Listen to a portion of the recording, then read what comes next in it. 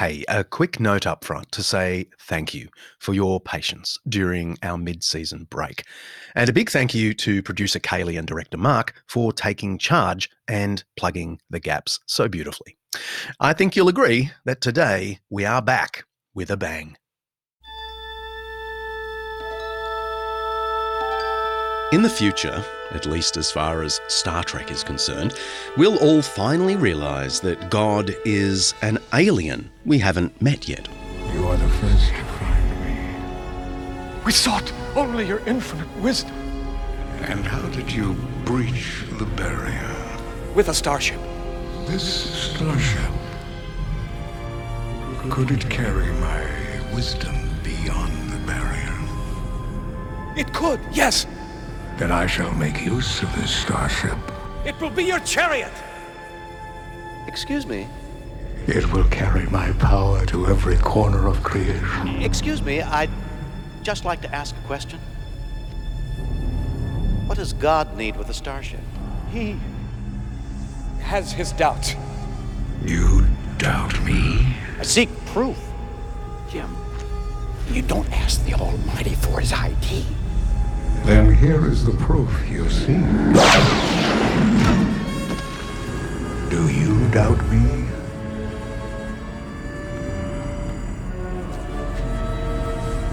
I doubt any God who inflicts pain for his own pleasure. Captain Kirk, in Star Trek The Motion Picture, feels no need for God. Society is just fine without that outmoded way of thinking and living.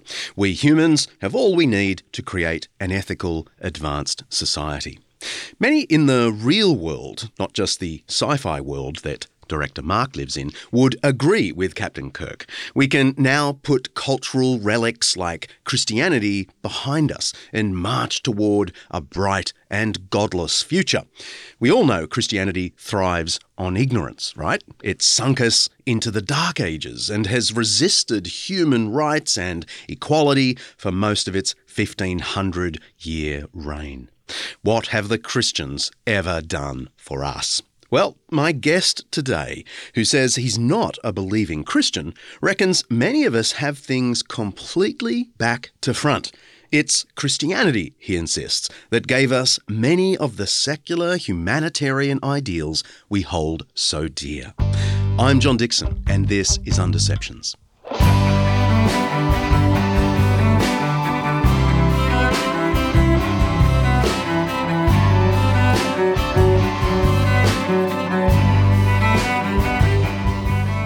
Undeceptions is brought to you by Zondovan's new book, Person of Interest, by J. Warner Wallace.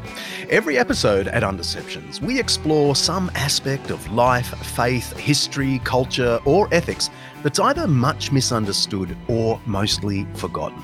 With the help of people who know what they're talking about, we'll be trying to undeceive ourselves and let the truth out.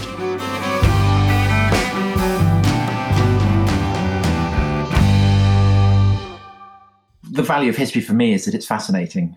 I mean, it's as simple as that. I'm interested in history. I've devoted my life to history. I write about history simply and ultimately because I find it completely fascinating. That's Tom Holland. He's a best-selling English author who's done much to popularise ancient history in the past 20 years. In addition to working with the BBC to create a host of historical documentaries, Tom has written a shelf full of books on the Roman and Persian empires, medieval history, and the rise of Islam.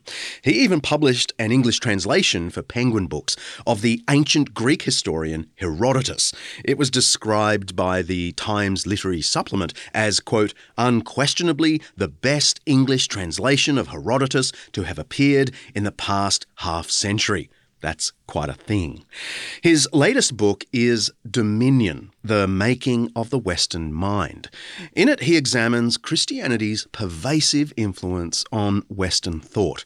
The book followed a kind of epiphany he said he had, a realization that although he doesn't consciously believe in Christianity, his ethics and whole life outlook were thoroughly Christian.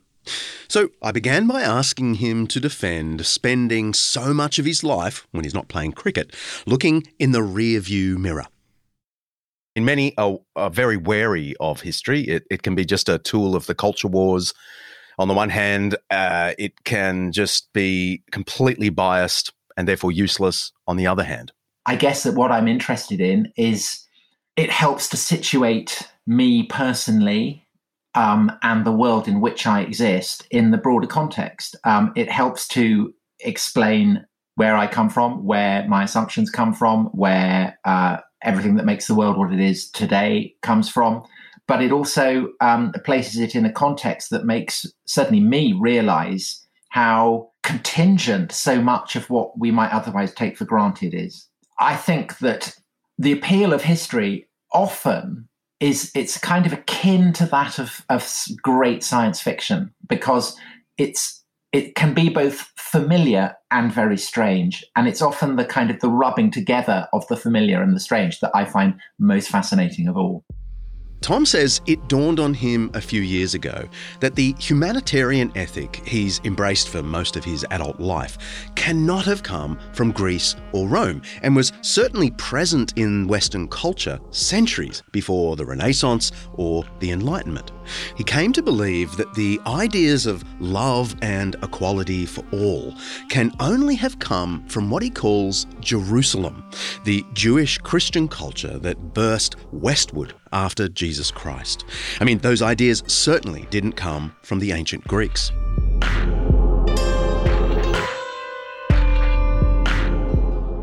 Can you take us to, say, 3rd century BC Athens? And can you tell us what are the key values of a well-to-do Greek? You know, someone who's proud of the achievements of Alexander, who loves his Iliad and Odyssey, and who delights in, say, the emerging stoicism of his day. What are the key values for him? Well, if you're an Athenian in the 3rd century BC, you were living with the consciousness that the great days of your city are gone. Athens at its greatest was a democracy, and we might be tempted to equate that to what we mean today by democracy. It's not quite the same. It's a slight false friend. Demos is a kind of almost supernatural embodiment of the totality of what it is to be Athenian, spilling into the past, spilling into the future. And living under democracy, an Athenian could feel that he was autonomous. And I say he because, of course, the Athenians had political power. It was the Athenian men who had political power. But that didn't mean that women didn't either. Women were the conduits for the city to have communion with the gods. And that, in a way, was just as important as it was to sit in the assembly or to fight in battles. So it was the totality of men and women, the Athenians, in a kind of communion. That goes with the age of Alexander, because Athens and all the city-states of Greece get absorbed into a vast series of empires, and increasingly power moves from the famous city-states of classical Greece, not just Athens, Sparta, Corinth, Argos, Thebes, so on, and moves to great cities like Alexandria. That's the archetype. And so rather like, I guess, a kind of maybe a European in today's world, or indeed an Australian, a consciousness that you have a kind of local loyalty, perhaps to your nation state, but also that inevitably you are part of something much vaster. That in a sense, you're a citizen not just of Athens, but of Cosmopolis. And therefore, there is a struggle, as we see today, to kind of reconcile the very local loyalties that you have with a sense that you belong to something much vaster. And how do you cope with the kind of the risk of alienation that follows from that? One thing is one solution is to turn inwards, to become almost antiquarian, to cultivate the traditions of the gods of that are native to your city, reaching back centuries. The other is to embrace a future as a citizen of the world. And I guess that the philosophy that is most successful at doing that is, as you suggest, Stoicism, which is founded in Athens, because Athens, thanks to Socrates and Plato, is the great capital of philosophy. But the Stoics are not, by and large, native Athenians. They're people who go to Athens rather than the way that people from around the world might go to Harvard or Oxford. Stoicism was founded by a man named Zeno in the early 3rd century BC. According to Zeno, the path to eudaimonia, the state of true happiness, is found in mastering our passions with the intellect. There is a logos or rationality built into the universe, he reckoned, actually lots of Greeks reckoned, and it's also in our brains. By embracing that logos, we can transcend the fleeting pains and ecstasies of life here and now, and we can live at one with the divine. And the philosophy of the Stoics is essentially that the divine is in everything, and therefore the divine is in human beings, and that spark of the divine is present in everyone. But there is also a kind of a slight chilliness to that. You are essentially divorcing yourself from the kind of any sense that the motor of what makes the universe and what makes humans functioning within the universe, that there's any kind of personal dimension to that. It's vast, it's anonymous.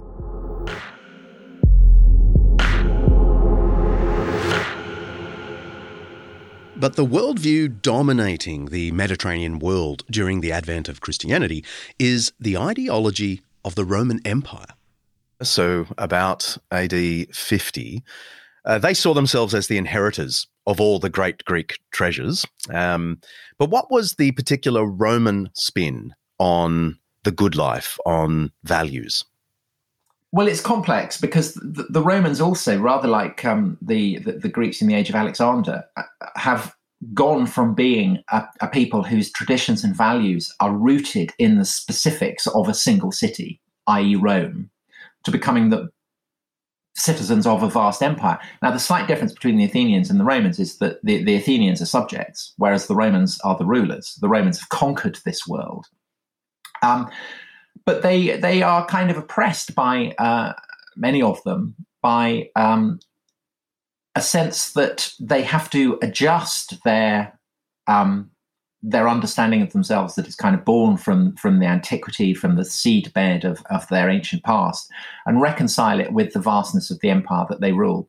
There are lots of Romans, obviously, who have no problem with that. There's an incredible quality of unapologetic venality. It's a kind of slight coarse ability to determination to make things work and to get rich on the back of it. Rome is an incredibly militarist society. It's pretty unapologetic in extorting what it can.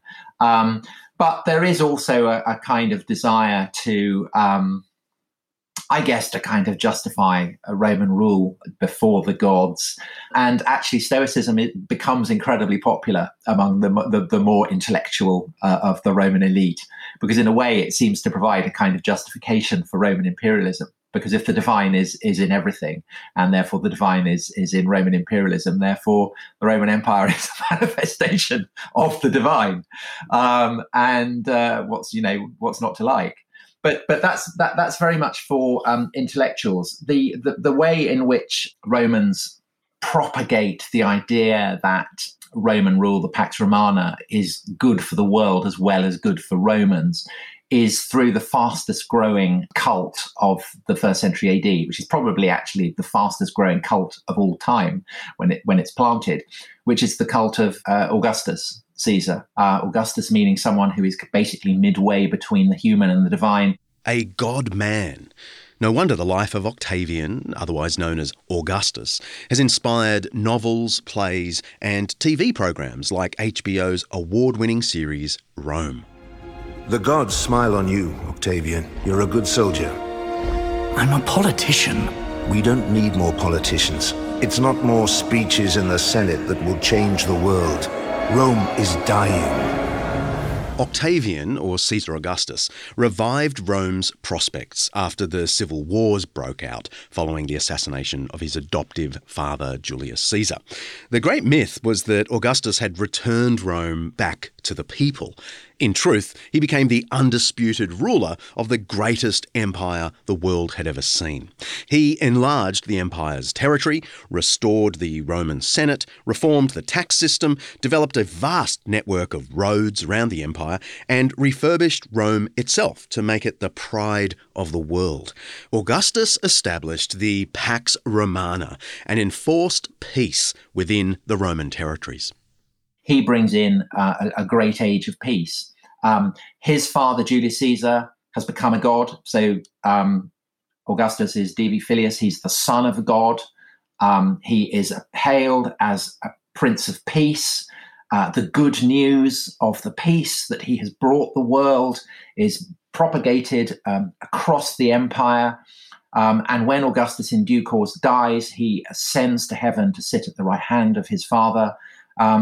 And this provides a kind of emotional communion, not just for Romans, but for people across the Mediterranean world, a sense that the Roman Empire, if you like, is kind of working for them. And we might be cynical about that, but it does seem to have offered quite a lot of people, including provincials, a sense that they're not just subjects, they're not just conquered peoples, that in a way, they too might have a part to play in this great imperial project. Into this dominant way of viewing the world comes a new philosophy. In the middle of the 1st century, a small group emerges in Athens and in Rome that challenges the way the Greeks and Romans see the world. Can you put your good Greco-Roman hat on and tell us what a Christian looks like to you, what their vision of the good life sounds like to the Roman ear? It's a kind of nonsensical superstition. I am probably aware of it because, particularly after the Great Fire of Rome, the Emperor Nero is keen to find scapegoats, and he fixes on Christians and he tortures them to death very publicly and horribly for the mass entertainment of the stunned people of Rome who've seen the center of their city burned down. But to be honest, people are not really very interested in the details of what these wackos believe. Rome is a kind of a sink into which all kinds of barbarous superstitions come from across the empire and merge there. And so there's a constant process of anxiety on the part of the Roman elite to get these kind of deviants out of the city. And so Christians are seen as just a part of that. And people are simply not interested in learning about them, really. The assumption is that they're practicing foul and disgusting rites, and essentially you can make up what you want about them. Yes, and yet we have really interesting evidence from the dawn of the 2nd century. I'm thinking of Pliny the Younger's letter to Trajan, that Christians, according to Pliny, are everywhere, in every class, in all the cities and the villages. Do you have a theory about what people found attractive in Christianity? Okay, well, I'll answer that by keeping my Roman hat on and saying, well, suppose I investigate it a little bit more attentively with a slightly more open mind. What is it that is immediately going to strike me as peculiar and distinctive about this superstition? And there's no question that what is immediately going to strike me is the paralyzing weirdness of the idea that the man who is worshipped by Christians as a god, and the idea, obviously, of worshipping a man as a god is not peculiar because we've just been talking about the cult of Augustus. This is taken for granted. But what is peculiar is the idea that the man worshipped by Christians as a god should have suffered the death of a slave, that he should have been tortured to death on a cross. Crucifixion is the paradigmatic fate of slaves. And that is the most repellent idea imaginable to Romans. It's simply incomprehensible. So what proved so attractive about Christianity to the Greek and Roman mind? Well, I think the appeal is that Christianity, rather like Stoicism and rather like the sense of the divine that is articulated by the Jews, offers people in a universal empire like Rome's a sense of an explanation for the kind of world that they're living in. And we've talked about the Stoics, but of course the crucial influence is the Jewish one. And we might be tempted to talk of there being something called Judaism. And the Jewish God has a kind of obvious appeal to people who are not Jewish, but in a universal empire, because the Jews say that there is only this one God, and that this one God created every human being in his own image, man and woman. So that then gives to every human being an incredible dignity, unprecedented degree of dignity. Now, there is obviously a problem, because this Jewish God is the creator of the entire universe and every human being within it. He's also specifically the God of Israel. So therefore, there is a kind of, you can kind of perhaps become a Jew, but particularly if you're a man, it involves certain sacrifices. And even if you're a woman, it involves all kinds of laws and restrictions on your behavior that many people might not want to go through. And what Christianity effectively does is to give that God, the God who has created everyone, and make him accessible, easily accessible to everyone who's not necessarily Jewish. And Paul articulates this very successfully. That's the Apostle Paul, an educated Jew, a Roman citizen, and a Christian. He wrote to Christians in the cities of the Roman Empire, offering a new vision of what it means to be a human being. And he kind of sums it up in the idea that there is no Jew or Greek, that there is no slave or free, that there is no man or woman in Christ, and that Christ suffered on the cross so that everyone can be offered this new covenant, this new sense of a kind of treaty between humanity and this God.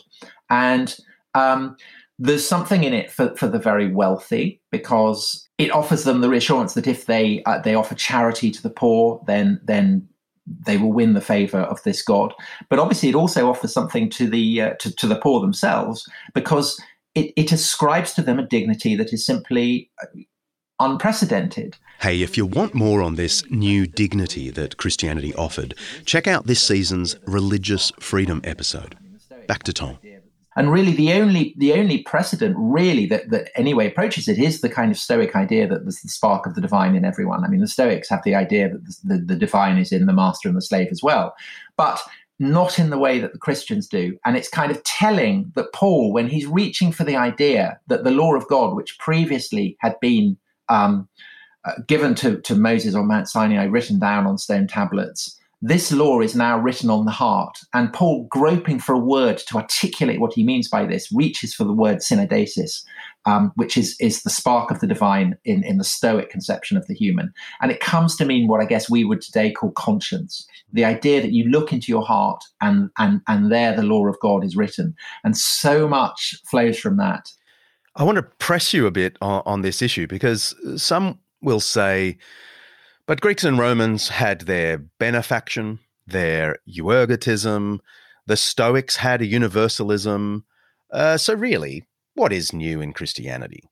It offers the idea that, as Christ said, that the first shall be last and the last shall be first. That perhaps because Christ suffered the death of a slave, therefore, in some strange way, the slave is closer to God than to the master. And the obligation then that is placed on those who are rich to care for the poor becomes a universal one.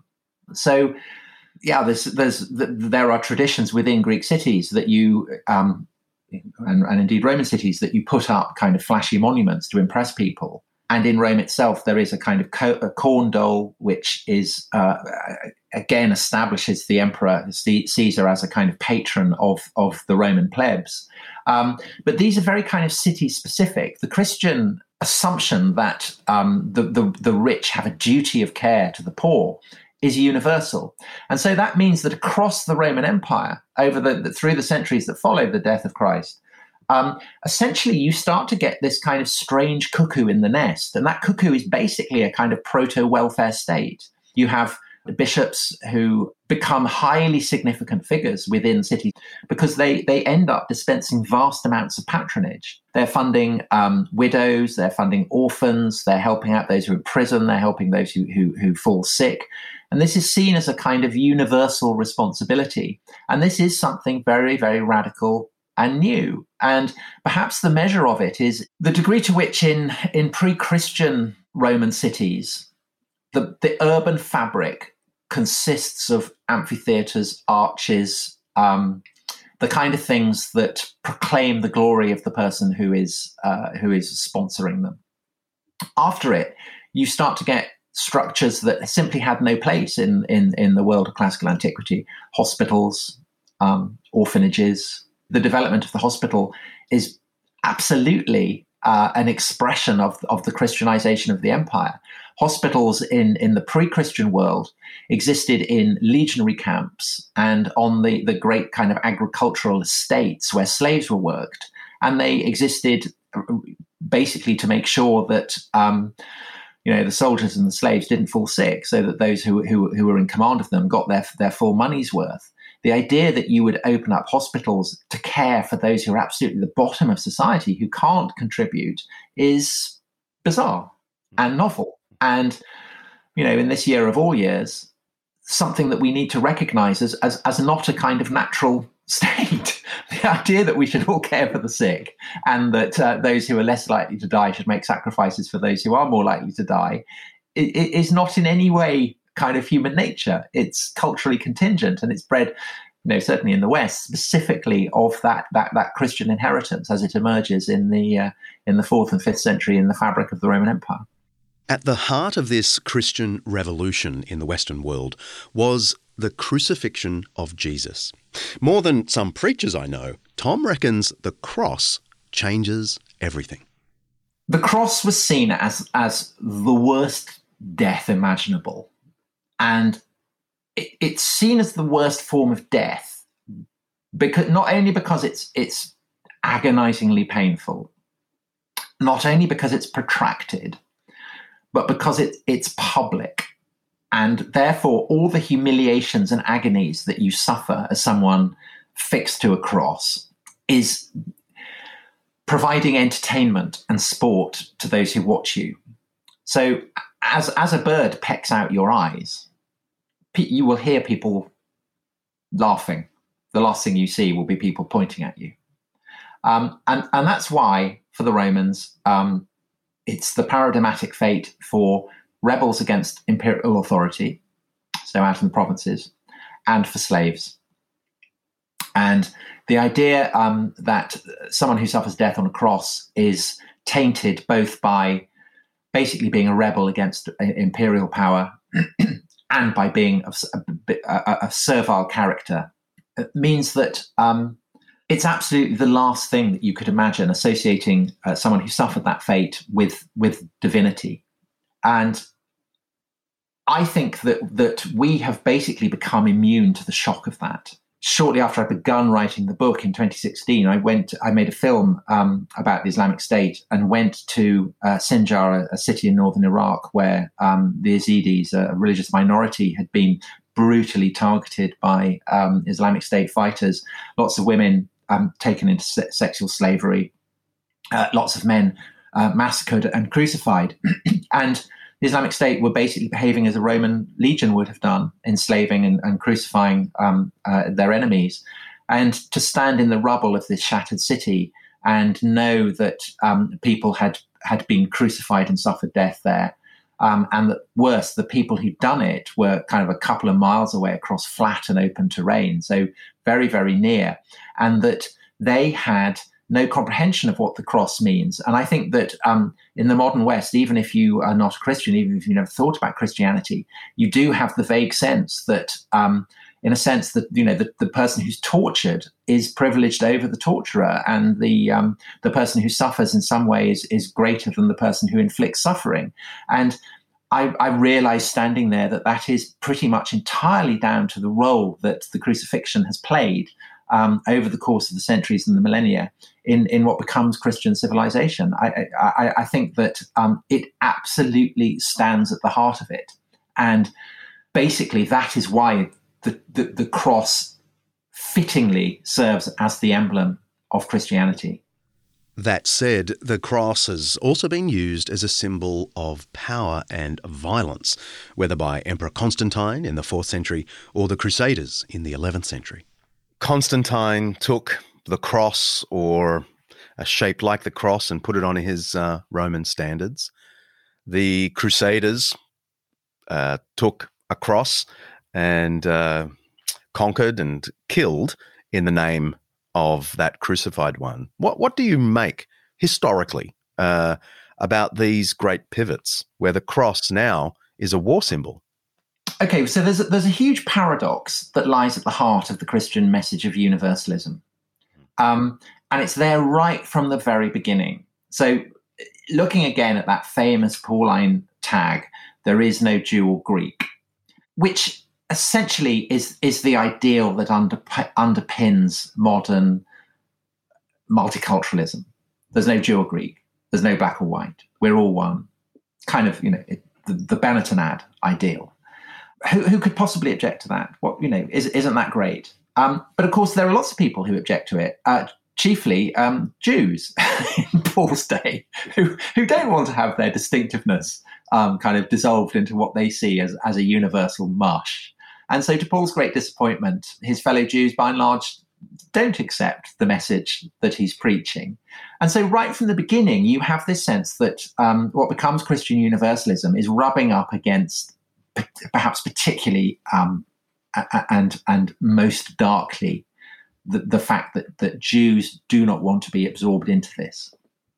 And the relationship between Christianity and the Jews is the kind of, I guess, the darkest strand in Christian history and the longest of those strands.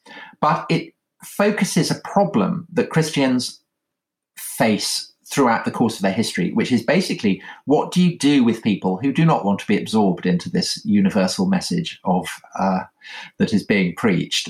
What do you do?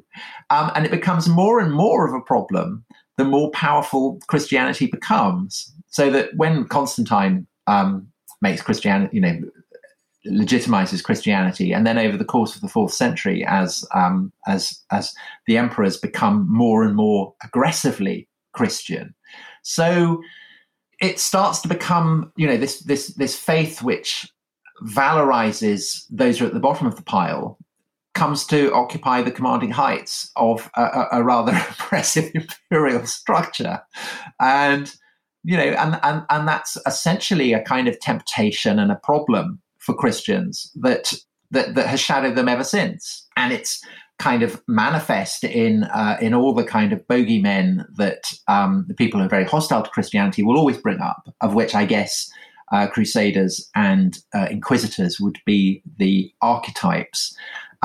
However, I think it's important to recognize that by and large, when atheists who are opposed to Christianity mention the Crusades or mention the Inquisition, they tend not to interrogate why they see these as problematic. And the answer, of course, is clearly that the anxiety about military conquest is bred of the fact that it emerges from a culture that has at its heart someone who said, "Put up your sword" to his followers and willingly went to death. And the fact that we have problems with the idea of the Inquisition torturing innocent people to death is because at the heart of the Christian faith is the image of someone being an innocent person being tortured to death. So essentially, Christianity defines the moral assumptions, by and large, of those who criticize it. It's an interesting thought, isn't it? Tom thinks that Christianity provided the ethical basis for the Western world's criticisms of the church itself. It wasn't until the early 20th century that a philosophy arose in the West that actually sought to overturn the whole Christian way of looking at the world, where the first are last and the last are first. So the French Revolution and the Russian Revolution had targeted the church, but it had not targeted the fundamental teaching of Christianity that the first would be last and the last would be first. It was indeed an attempt to kind of make that manifest on a kind of political dimension. The Nazis, however, absolutely despised the fundamental values of Christianity. They completely thought that Jew and Greek were separate, were racially separate. And they completely scorned the idea that the weak might in any way have some status of privilege over the strong. I mean, they utterly repudiated that. And fascism was basically, as the name suggests, an attempt to resurrect the kind of the martial pre-Christian values of classical antiquity, and to fuse it with a kind of futuristic sense that had emancipated itself from that kind of sentimental concern for the weak and the poor, and indeed the, as they saw it, the racially inferior. And so, in a sense, if you want a sense of what a truly post-Christian world would look like, fascism offers the best example that we have in European history. It was the most decisive attempt to exorcise Christianity. We're sort of racing ahead of ourselves. What about the Middle Ages? Isn't that when Christianity used its power and authority to hinder creativity and culture, and of course sent the world into a dark ages? Well, I put that to Tom after the break.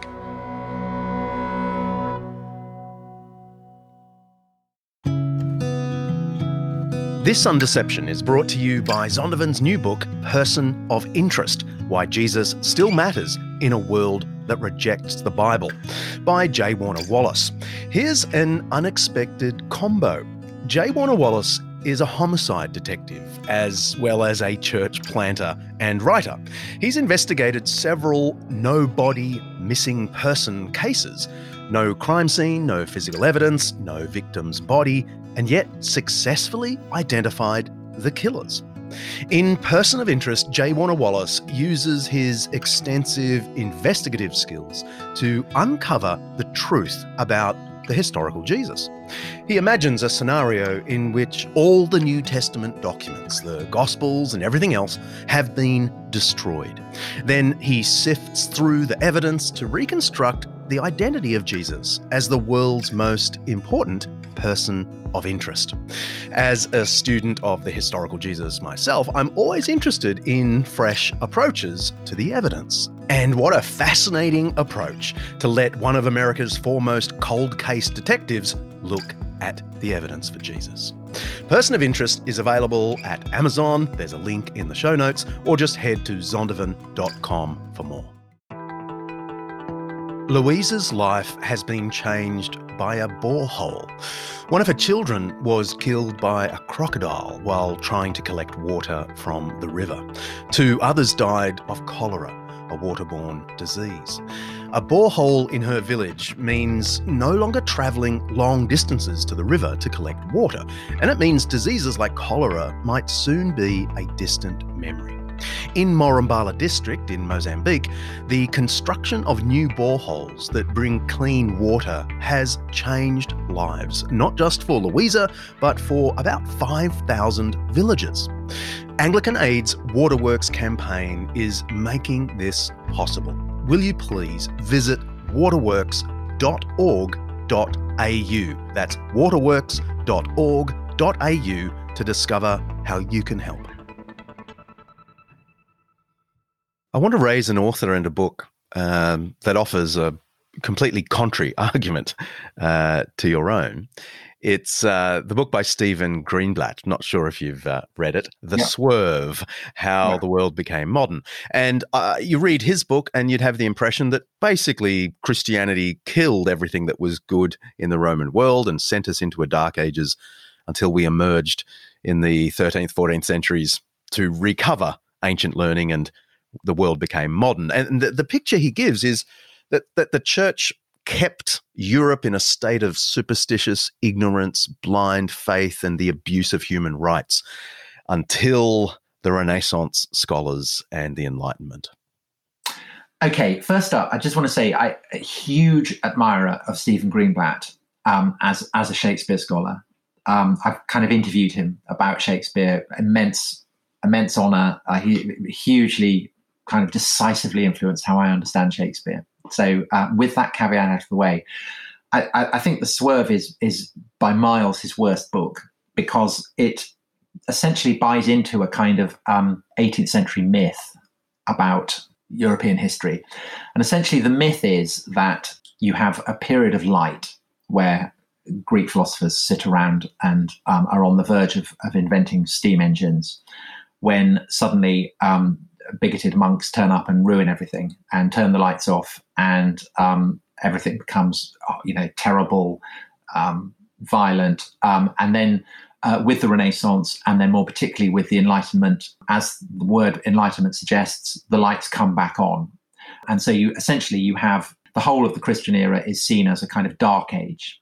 Now, that's a spectacular misreading of history, but but the wonderful paradox of it is that again, it's rooted in a Christian myth of history, because essentially it's a Reformation myth. The idea that there is a middle age between the classical world and the world of the philosophe is one that derives from the Reformation's understanding of history.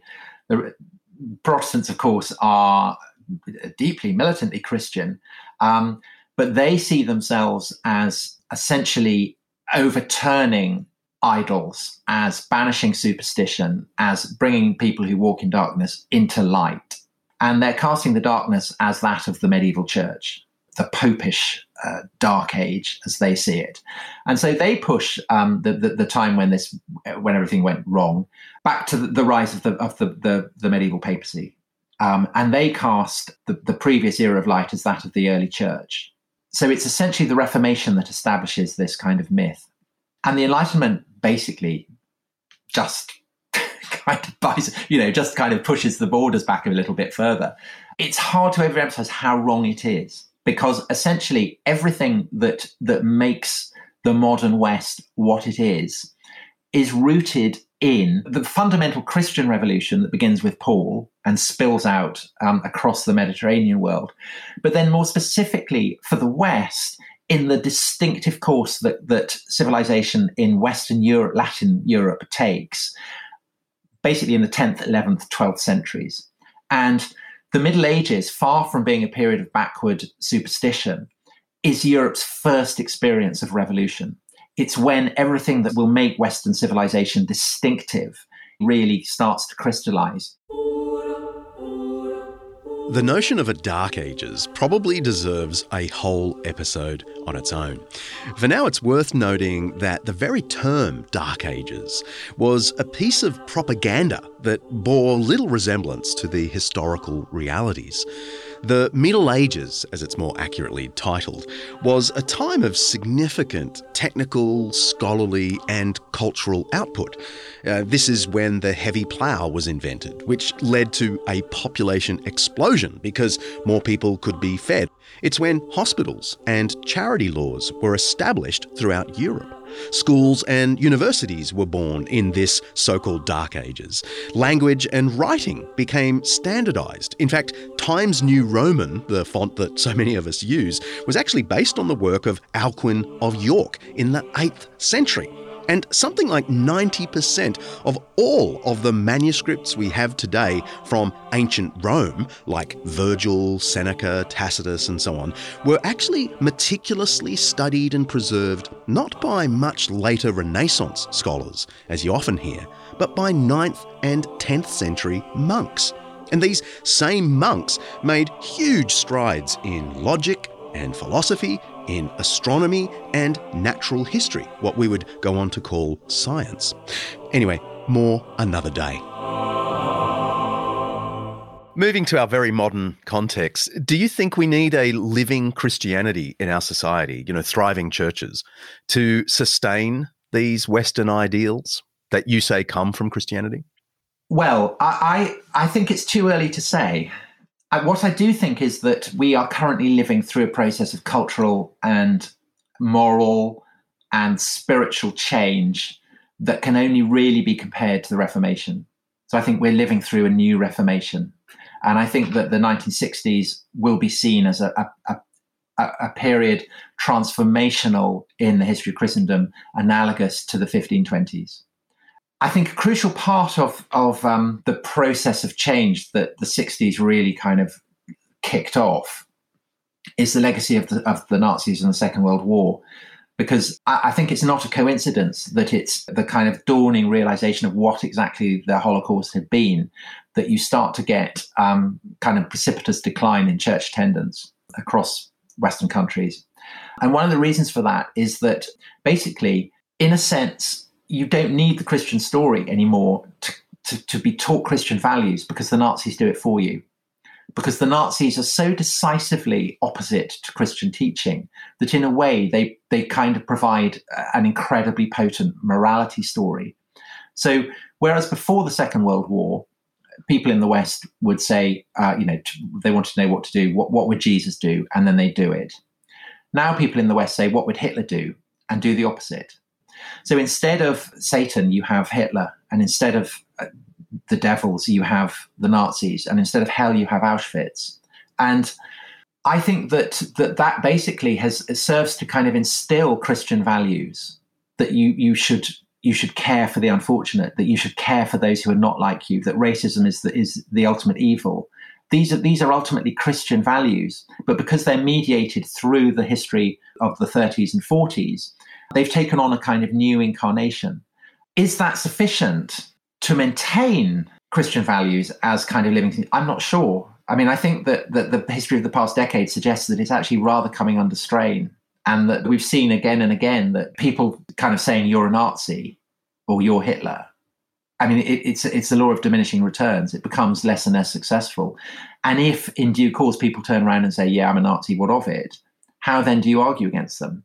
The thing that Christianity provides is a sense that this is a story that is true, that it's a story that permeates the entire sweep of history, the entire sweep of the cosmos, that there is a God, and that therefore the values that Christianity has taught are not just culturally contingent and not just bred of kind of historical happenstance, but are fundamentally true. A post-Christian society doesn't have that reassurance. And while of course it's perfectly true that the atheists have morals, it doesn't alter the fact that those morals are basically Christian, and that if you lack the kind of the theological, the supernatural explanation for why these values should be held, where do you get them? And I think the intellectual history of the past few decades has basically been a kind of a gathering attempt to try and explain Christian values and Christian teachings in ways that do not depend upon Christianity being true. And I think it's proving to be a struggle, personally. I hope I don't offend the great Tom Holland with my final question. You say these ideas, these Christian ideas, are the best and beautiful ideas. These are the ideas that our culture has imbibed. But you're not sure they're based in reality. This is very similar to what Jordan Peterson will say about Christianity. Not sure there's an actual God who actually died and rose again. And the thing I've always wanted to ask you is, how can these ideas be good if they're not also true? Because I've been conditioned by the world in which I live in to see them as true and good. If suppose the Nazis had conquered Europe, suppose I'd grown up in a Nazi-dominated Europe, my sense of what was good and true would be very different. I would regard Christian teachings as contemptible and weak. So my sense of what is good and true is conditioned by the world and the culture that I grow up in. And indeed, the end of Dominion is an acknowledgement of that. That's why I write about my mother, and particularly my godmother, who I now recognize, I learned values from them. But having said that, I don't reject the possibility that it's true.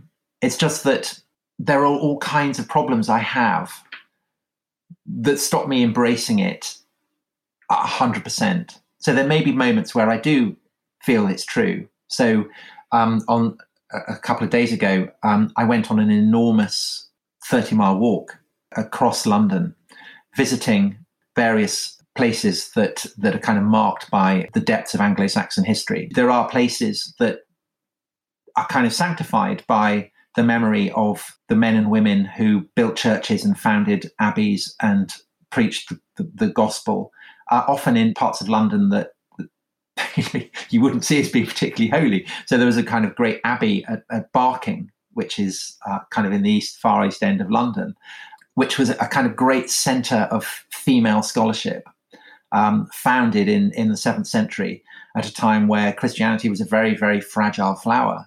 And I could feel the power of that, the sense of the influence of the history there. It was kind of conjured up very, very vividly. But I also, because I'd walked and I was tired, that sense of being on a kind of pilgrimage made me more open to the possibility of the supernatural, that perhaps this was true. I was in the right mindset for it. And when I look at, the history of Christianity, the history of monasticism, the history of mysticism, I recognize that in a sense, it's those disciplines, in a sense, you kind of have to prepare yourself for God. You can't just kind of turn up and expect to do it. I mean, often that is the case. People can do that, but I don't think I can do that. I think if in my daily life, I find it impossible to believe. It's too easy. It's too comfortable. And I kind of think, what about dinosaurs? What about the icy immensities of space? What about the fact that, if Christianity is true, I have a head advantage because I've been born in a Christian society. What about Muslims? What about Jews? What about Hindus? What about them? That seems unfair. So all these kind of things crowd around me and trouble me. But if I'm on a pilgrimage going from the ruins of an abbey to an ancient church, and then I meet a woman who is being inspired by these traditions, which in turn derive from the Gospels and the Bible and the great inheritance of Christian history, to do something for the future, and I feel this is powerful and wonderful, and in a sense true, and I feel a sense of the mystery of it, then I feel it's true. And I'm aware that that's a kind of equivocatory reply because I'm kind of sitting on a fence, but I am where I am. There are times where I feel it very powerfully to be true, and I know we've got Holy Week coming up. I know I will feel it to be true during Holy Week. I always do. I will go to the services and I will feel this is true. I will contemplate the story of the Passion, and I will contemplate the resurrection, and I will feel it as something that is true. And then perhaps, a couple of weeks after, I won't. It will have gone again. I believe, help my unbelief, said one man to Jesus. Tom Holland, bless you on your continuing journey, and thank you for all the intellectual output you've given us all over these years. Pleasure. Thank you.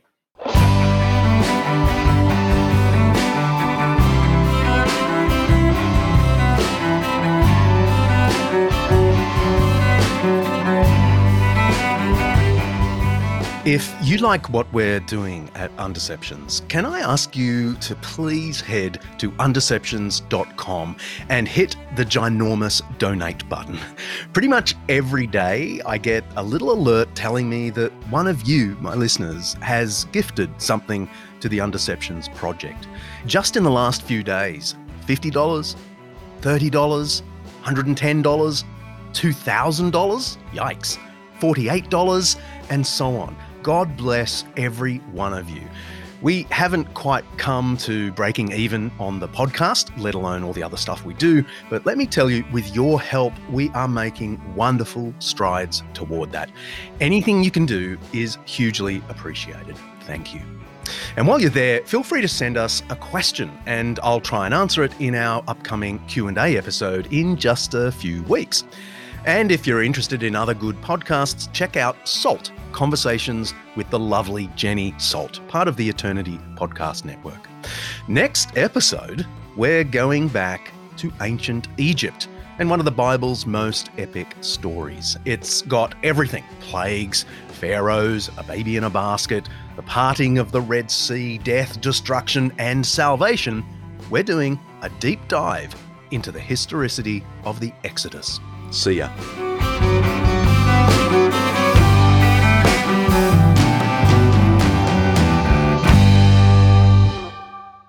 Undeceptions is hosted by me, John Dixon, produced by Kaylee Payne, and directed by Mark.